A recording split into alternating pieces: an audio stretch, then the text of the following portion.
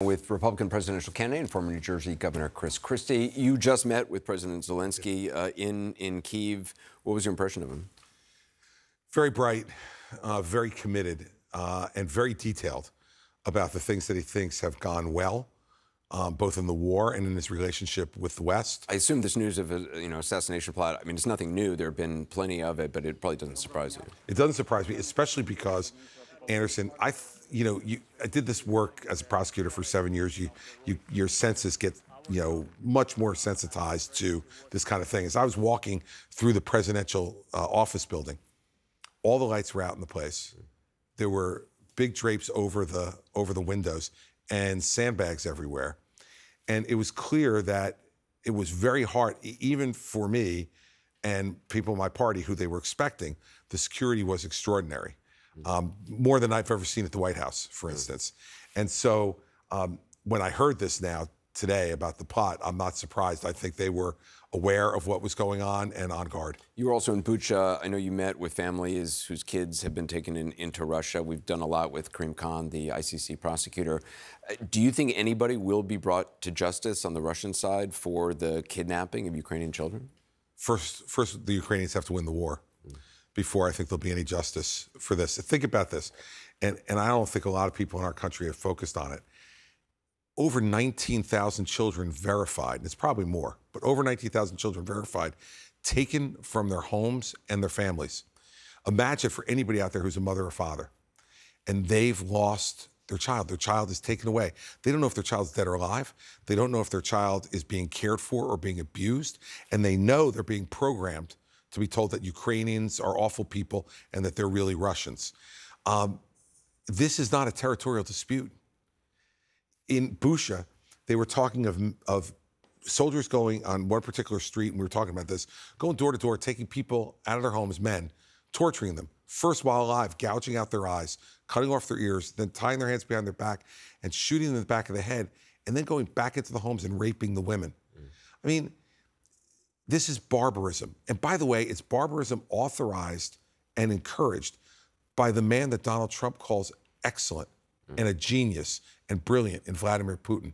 Well, if that's brilliance, we don't need brilliance on the world stage. We hear from a lot of, the extreme House Republicans who don't believe the U.S. should be involved, don't think there's too much money going to Ukraine, don't see this as anything more than a territorial dispute that the U.S. shouldn't be part of. What do you say to, do you hear that in New Hampshire voters? Do you hear that in Iowa voters? Is that the majority out there, or is that an anomaly? I don't believe it's the majority. I believe it's a significant minority, not so it's not a small amount either. But I think that it's because, quite frankly, President Biden has failed in articulating why it's so important. He's doing things that are more than what President Trump was doing, but he's not articulating the argument. Look, what I would say to the American people is, you can pay me now or pay me later. If we are willing to supply the Ukrainians with the weaponry they need, think about this, Anderson. I heard this week that per day, the Ukrainians are being outgunned in artillery by the Russians by a count of 11-1. If we give them the artillery they need, we give them the F-16s that they should have had quite some time ago, in my view, and let them win the war against Russia, we'll never have to have that fight. And China's watching.